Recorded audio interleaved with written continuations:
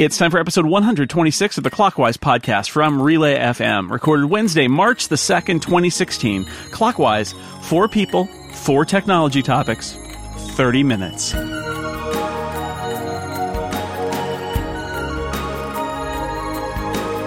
Welcome back to Clockwise, where, like clockwork, Super Tuesday is always followed by Wonderful Wednesday. I am your host, Jason Snell, and across the internet from me, my co-host, Mr. Dan Morin. Hi, Dan. Hi, Jason. What's tomorrow? Fantastic Thursday? I'm not really sure.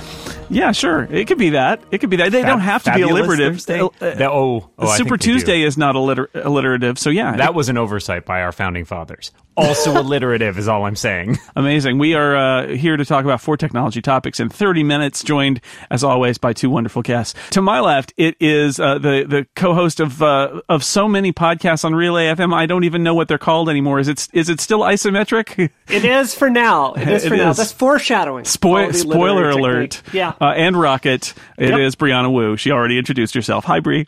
Hey, thanks for giving me the leaderboard to Clockwise, the list of how many people have come on the show, how many times. Georgia Dow is in striking distance, and she's going down. Yeah, you were climbing rapidly. In fact, I'm going to have to resort the leaderboard now because you've just moved up a spot. That's leaderboard only available to our most premium of subscribers. That's right, our supporters. And to my left, our other guest, the Chicago Sun-Times technology columnist and the co-host of the Material podcast right here on Relay FM, Mr. Andy Ihnatko. Hi, Andy.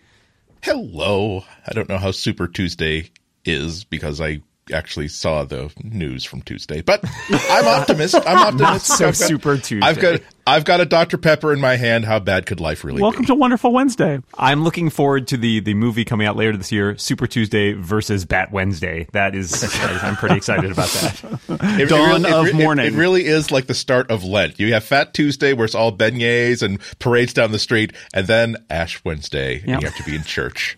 That's how I feel between this Tuesday and Wednesday. Makes you rethink things about life.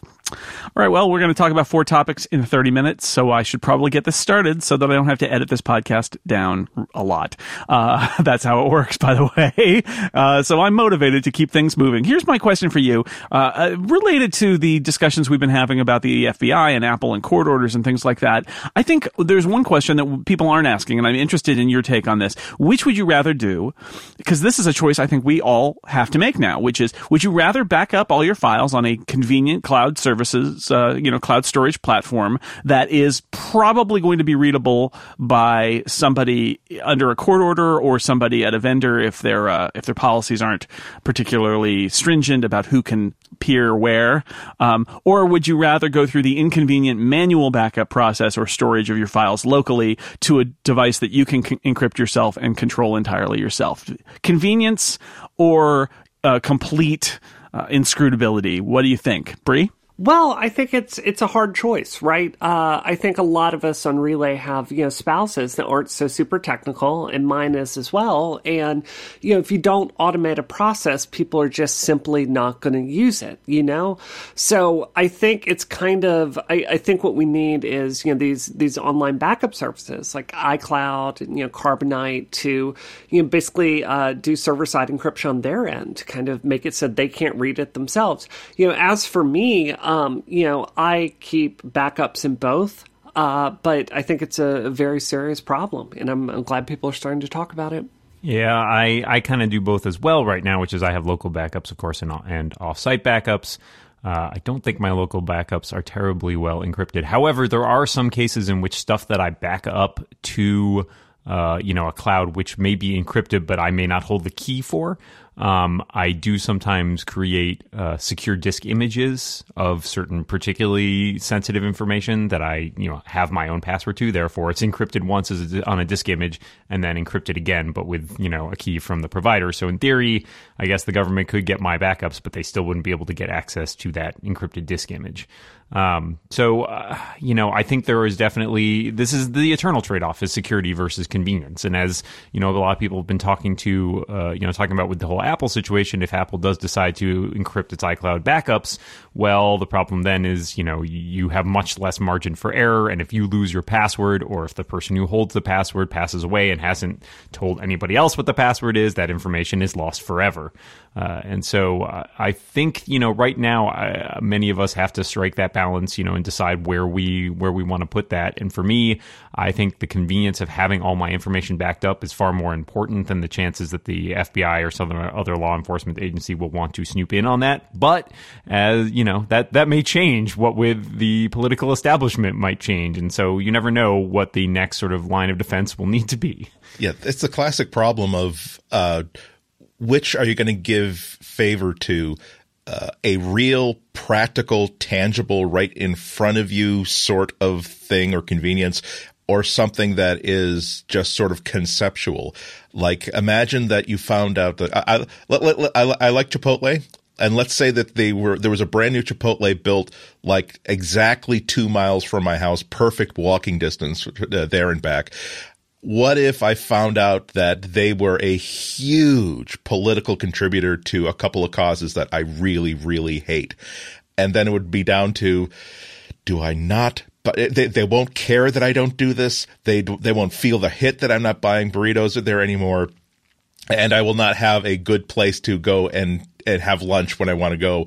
I think that that would ick me out enough that I would say, okay, I can't eat at Chipotle anymore. In this case, I think that I would continue to use that cloud service because my entire office goes to a standstill if I can't use a cloud service or if I don't know that there's an easy offsite.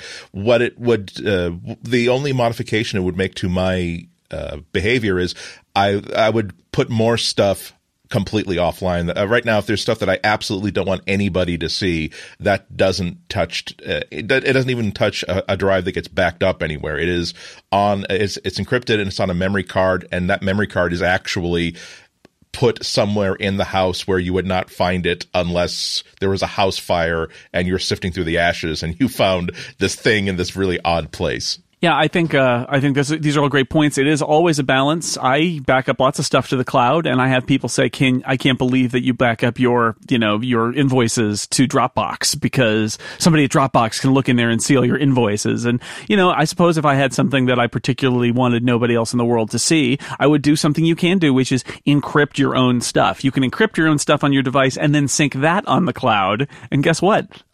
If they get a court order to view it, or if a spy agency comes in to view something, guess what you get? You get the encrypted file. And then they need to know that password, which they don't know because only you know it. So you can double encrypt things, and that works too. And my father-in-law does that. He has an encrypted disk image that he backs up. And so he's doubly protected. So you can do that if you really want to for sensitive stuff. But it is an interesting question I think we all have to ask ourselves, that the cloud services are awfully convenient, but it does come with some very specific compromises that I think we just all need to be aware of, and I think people are becoming more aware of it, which is good. We're going to move on to our second topic. That was good. What comes next? Brianna, are you going to take us into the world of virtual reality now? I am. I'm so excited. So, last week, HTC, which, made some excellent Android phones for a long time, but their sales have really been going down. They have a product that is getting a ton of buzz in our industry. It's really seen as the one real competitor to Oculus, and it's the HTC Vive. It has one really interesting differentiating feature. So you set up sensors all around your room, and it will kind of scan there. And what it does is it's an extremely accurate tracking experience of where your head is looking, where your hands are. Basically, it kind of lets you walk around the room as you're in it. So, you can paint something in 3D and then walk around it and see it very accurately. So, this debuted at $200 more than the Oculus did. It also comes with 2 controllers, which I personally don't like as much. But I kind of wanted to open this up because, I think a lot of us here love Apple products. It's very concerning to me that you can look at the specs for both of these products, the Oculus and the HTC, and, currently there are not any Mac Macs can meet those specs. So do you think this is something where Apple is going to have to kind of move forward and kind of start shipping devices with more graphical power? Well, I mean, I think the other alternative there is Apple doing its own sort of virtual reality thing of some variety, and whether or not that happens, I don't know. I mean, the natural inclination of things is that, the Apple will keep revving its hardware and making better and better stuff, and hopefully will meet those system requirements. The question is whether that keeps pace with the way virtual reality develops. And in many ways, I guess I feel like now perhaps we might see a repeat of what essentially happened during the 90s, where, I felt like I constantly wanted to be able to play the games that my PC-using friends were playing. And not only were they often not ported to the Mac, but, a lot of times the hardware just simply wasn't commensurate. So I'm not sure Apple sees it as a priority, if only because right now, although it's acknowledged that there's some interest in the VR space, I think a lot of that interest seems to, be related to games. And Apple and gaming has been a very bizarre, relationship that sort of like, I feel like Apple often ended up being like, what, people like playing games on iOS devices? What? And they've sort of tried to embrace that, but on the Mac side, it's always been very, very slow. Maybe they're just still bitter after that whole Halo debacle 17 years ago now. So I'm not convinced that Apple will necessarily feel the need to respond to that. But I imagine, hopefully, as the specs requirements come down and Apple, ships better and better Macs, that we'll find a happy medium somewhere. I don't think that it's a reason that Apple would internally decide to beef up their graphics, but I think they would be on that list of reasons why they think that having the most powerful graphics in the industry is really important for them. You think about every single thing, every single unnecessary transition and piece of motion and blur and piece of lighting tricks that's just basically in the desktop operating system, and they really do like having a really pretty paintbrush to paint their operating systems in. So I'm sure that that's somewhere on the list. I don't think it's a priority. I agree with Dan. I also don't think that Apple is well suited to really innovate in the VR space. They're historically better at looking at a well-established market, looking at that template, buying existing hardware, seeing how people are using that hardware, and then using that as their own inspiration. If they were to come out with something brand new without a market in place, I think it would be pretty uninteresting. Yeah, I'm excited about it. I was actually on the Screensavers Leo Laporte show this past weekend, and they're building a gaming PC for VR, which is a fun little project for them. It fits very well into what that show is about. But I found myself getting kind of excited about this, and it's from this gaming perspective where I think Apple kind of doesn't play, and it's okay, I think, for Apple, if we want to take it from that perspective, to say it doesn't have a device that's capable of doing this right now. I think I agree with Dan there that this is, I think if this is going to become something, it may start with gaming and branch out from there, but Apple is probably going to be less concerned about it until it branches out from gaming. But then who knows? We know that they're working on something and that's VR related and or AR related perhaps, and it'll be interesting to see. But I do think that for games especially, where people buy lots of expensive custom gear in order to have the best experience, I think it's ultimately going to be a hit. I think this is the time, and maybe this first generation is going to have to shake out before we get there. But I do think it's going to be a hit for games. That much I think is almost certain now. I have to say, I think the applications in VR and AR I am most interested in are not gaming. And I think if you look at the people that are really innovating in the space, it's I think it's going to surprise people just how many real-world business applications there are for this. And I agree with you, it's probably not a priority for Apple, but I think it's worth sitting back and noting just how unprepared a lot of the Apple frameworks are to compete with the professional end things on other platforms. Vulkan over on... it's kind of this open source competitor to Metal that's come out. It's not going to make as many inroads, clearly, as Metal has on the Apple side. But, they're solving these problems. Like, they're getting ready. They have tools that are prepared for this. It's very frustrating for me as someone that wants to be producing this content to not be able to buy a Mac at any price or hack together in any way and have it able to run it. So I think at the very least, I'd like to see see Apple bring out a Mac Pro that can let creative professionals develop on this. That makes a lot of sense. That makes a lot of sense. All right, we are halfway through this episode of Clockwise, and that means I need to tell you about our sponsor before we move on to the next half of the show, because that's what halftime is all about. This episode of Clockwise brought to you by Linode, combination of high-performance SSD Linux servers spread across 8 data centers around the world. It makes Linode a fantastic solution for your server infrastructure. You can get a server up and running in under a minute. They've got this very simple web tool that lets you do that. Plans start at just $10 a month, so it can be incredibly cheap to have your own server running on the internet that you completely control. You can choose your resources, choose your Linux distro, choose your node location right from the manager tool, and once you're up and running, you can deploy, boot, and resize your virtual server with just a few clicks. Linode's servers offer industry-leading native SSD storage, powerful Intel E5 processors, and access to a 40 gigabit network with multiple levels of redundancy. Plus, there's an API to let you automate tasks or develop custom applications in the cloud.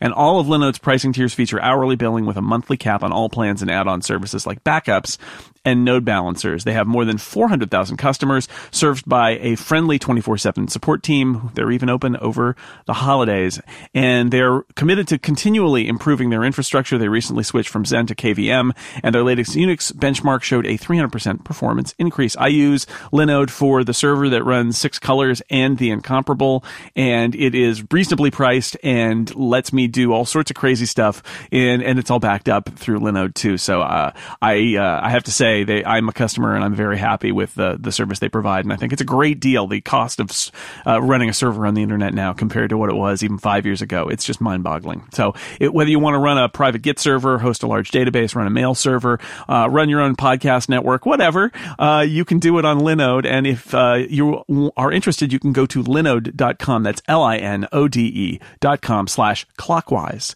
And you'll support us, but you'll also get $20 toward any Linode plan. And there's a 7-day money-back guarantee, so there's no reason not to give it a try. Go to linode.com/clockwise, learn more, sign up, and take advantage of that $20 credit, or just remember to use Clockwise20 at checkout. Thank you to Linode for supporting Halftime of Clockwise.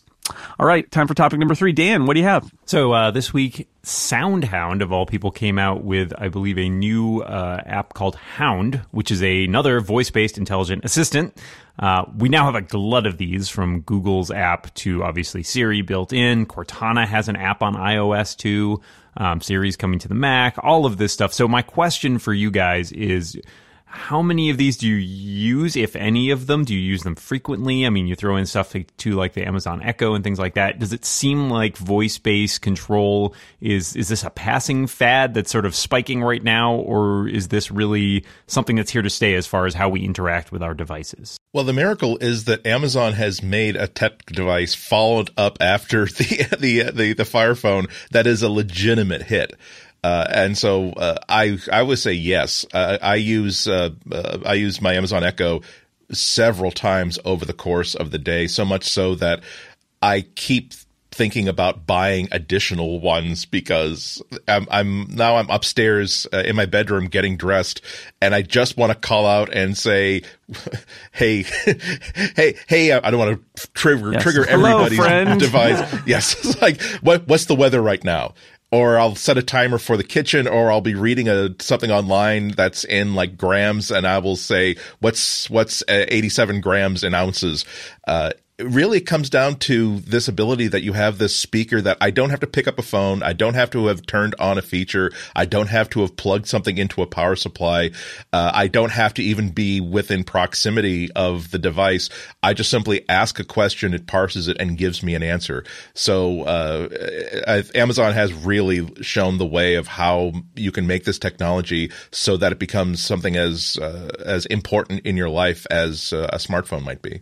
Yeah, I think the ambient nature of the Amazon Echo and how it has become a better fit in a lot of people's lives than shouting at their phone or pressing a button on their phone to talk to it is an interesting thing that potentially leads the way to some more interesting stuff down the road. I wouldn't be surprised to see Apple experiment here, because I think it's a good idea. Before getting the Amazon Echo, I would probably have said that I think that this is currently of limited utility, mostly because stuff isn't smart enough, and the Echo isn't smart enough either. But the context seems better to just be able to sort of shout at it wherever you want, and it can hear you and it can understand you, and it's connected to maybe more things than Siri is. So now I would say it needs to sort of listen to me everywhere, and it needs to be much better at understanding me, and it needs to be connected to many more services, or allow me to connect it to many more services. But when all those conditions are applied, I do think the voice intelligent assistant stuff is going to be it's going to be big. It just may take a while. I feel like they're like on several different fronts. We're just not there yet. Yeah, I definitely have to agree. I use Siri all the time. I just constantly. It's one of the most useful things in my life. I've sent messages to everyone here on this podcast today. They've been riddled with typos because I use Siri so much. And I haven't used Amazon yet. I haven't used this Amazon Echo yet, mostly because, Apple and Amazon, they kind of don't work with each other's ecosystems, right? Like I can't watch, Amazon Prime streaming on my Apple TV, and I can't stream Apple Music on Amazon Echo, which is why I haven't done this. But I think it's getting smarter all the time. Something I see a lot when talking to other venture capital operations in tech is I see a lot of money being put towards NLP stuff, natural language. So I think this is going to be big. I think it's going to keep getting smarter, and I actually think it's tied into VR and AR, where this is going to be a very fundamental part of where we go from here. Yeah, I agree with all of you. It should come as no surprise. I'm an unapologetic fanboy of the Amazon Echo, which I've had since I think one of the first rounds of chipping, and it's just it has changed my life in such a way. At the end of last week, my internet went out for an entire afternoon, and I think when Alexa came back, I was like, "Oh, you're back! I'm so glad to see you. Let's never fight again." Yeah, and she's like, "That's very nice of you to say." Anyway, so I really do feel like maybe part of it is my internal desire, as always, to live on Star Trek or whatever and have a voice activated computer at my beck and call. But it really just has the idea of this sort of ambient, ubiquitous computing where you don't have to go sit in front of a terminal to do something. Just seems like such a no-brainer to me. That I feel like it's not like it replaces everything I need to do, but it does replace a certain subset of things. And I think that voice is such a natural way to interact with things, especially when you have your hands full. Like there's a reason people communicate to each other via speech for the most part, right? Like we developed that capability for a reason. So I think it makes sense that we would use it to interact with our computers as well. And so, all of these people are sort of rushing to try and figure out the best application of it. I think that there is so much competition here is great because it pushes all of these people forward. And I think that, talking to your computer is going to be the norm within the next few years. That's my topic. I think we have time for one more from Andy. Yes. One of the reasons why I was up so late last night, because I was watching Scott Kelly returning to Earth after 340 days on the International Space Station. And he said that in this last week, in one of his last interviews on board, he said he could stay for another 100 days or another 100 years. This is exactly the sort of people that you do send into space who will actually enjoy that experience of being up there for a year. Got me thinking, are there any circumstances or conditions under which you would not accept an opportunity to go into orbit if you believed, let's say, that the safety risk were at least as good as a ride on the space shuttle? And when we're using that as the yardstick, let's not forget that the space shuttle lost 2 whole crews. Yeah, the failure rate of the space shuttle is not great, but that's the risk you take. I don't know. I would seriously consider it. I think. When I talk about going into space, a lot of my talk is like I've got a family back on Earth, so going to Mars and staying there would be a difficult thing. I've got kids in school. I would probably not go to Mars quite yet, but for an opportunity to go into orbit at space shuttle percentage risks, I would probably say yes. Just because what an amazing thing it would be. I dreamed of being, going into space when I was a kid, and at some point as the space program kind of slowed down, I came to the realization that regular people going into space was not something that was going to happen in my lifetime. So I would probably jump at it. I think unless they, unless there was some horrible condition like you would lose your arms, but you would be in space, I would probably say yes. But I'd need to come back. I couldn't stay up there for 100 years because I'd need to come back to my family. For me, absolutely. It's not going to surprise you, I don't have a very risk-averse personality, so I would be up there in a second. In fact, my husband and I, we went and saw The Martian, and we're like, that sounds great. Let's go do it. That sounds fun. Let's be stranded on Mars. Amazing. That sounds great. I would love to do that. I love French fries. I do have to say for Frank, he actually patented one of the drugs that's going to be most key for us doing this in the future. His former employer did this, and it's something that helps you generate muscle even when they're atrophying, and it has a lot of applications for helping older people keep their muscle mass, but also when you're in space, this is one of the key drugs that's going to let us live in space for a really long time, which I think is very interesting. So I'm all in. I'm really ready to see the next chapter of humanity and where we're going as a species, especially after Super Tuesday yesterday. So everyone to space. I'm all in. Yeah. Just wait till Space Friday. All right. Well, I'm probably just the wuss here. Despite being a person who has actually written sci-fi books about space and people going to space, I am super. I don't even like flying that much. Going to space, I feel is a whole new level of anxiety for me. So I love the idea of space travel, but maybe at the current stages at which it, under Andy's terms here, maybe is still a little too much risk versus reward for me. But I fully support everybody else who wants to go to space, and fully support shooting other people in the space if that's an option. My answer was kind of weird when I was thinking about it. What it came down to is realizing that it would be so painful to live the remaining, hopefully 40 years of my life, knowing that I was asked the question, offered the choice, yes or no, and I said no. And I could imagine what if I know the increased risk of cancer, I know the increased risk of losing bone mass and all those sort of risks, and I feel like I would accept those. It would be easier to deal with those aches and pains. It would be easier to deal with dying at 58 or 68 than knowing that, well, you got that bored Wednesday where you're thinking that, well, let's see, there's nothing on TV. Let's just think about how much fun it would have been to spend a week in space that you could have done, but you said no to. So even I think I would even accept it if I had to give up a whole year of my life to being in orbit. I think I would even take the risk if it were the safety risk were even lower than the space shuttle. The weird thing is the only thing that would really make me imagine my saying no is if I had to go into space with jerks. And this is what bothers me about Virgin Galactic and all these space tourist things. I imagine being in there with 5 people with GoPro cameras, woo, okay, let's throw the M&Ms in the ground, woo, okay, selfie, everybody, selfie, hi, this is Gator and the Beaver doing the first live morning zoo show from space, and I'm oh, for the love of God, I'm why did I want to do this? And I'm vomiting and it smells like a toilet in here. Why did I sign up for this? So it would be hell. They say hell is other people, and that's I would much rather risk dying in re-entry than being a background character in some Sweet 16 party in orbit. Selfie shots. Wow. Well, we've reached peak clockwise right there. Great, I'm very proud. Great subjects, great phrasings. We're going to move on to our bonus topic before we say goodbye. Just time for this super short topic. Looking for a short answer here to this. Spring training is here. My favorite baseball team plays its first spring training game later today. It is my favorite sport. What's yours, Bree?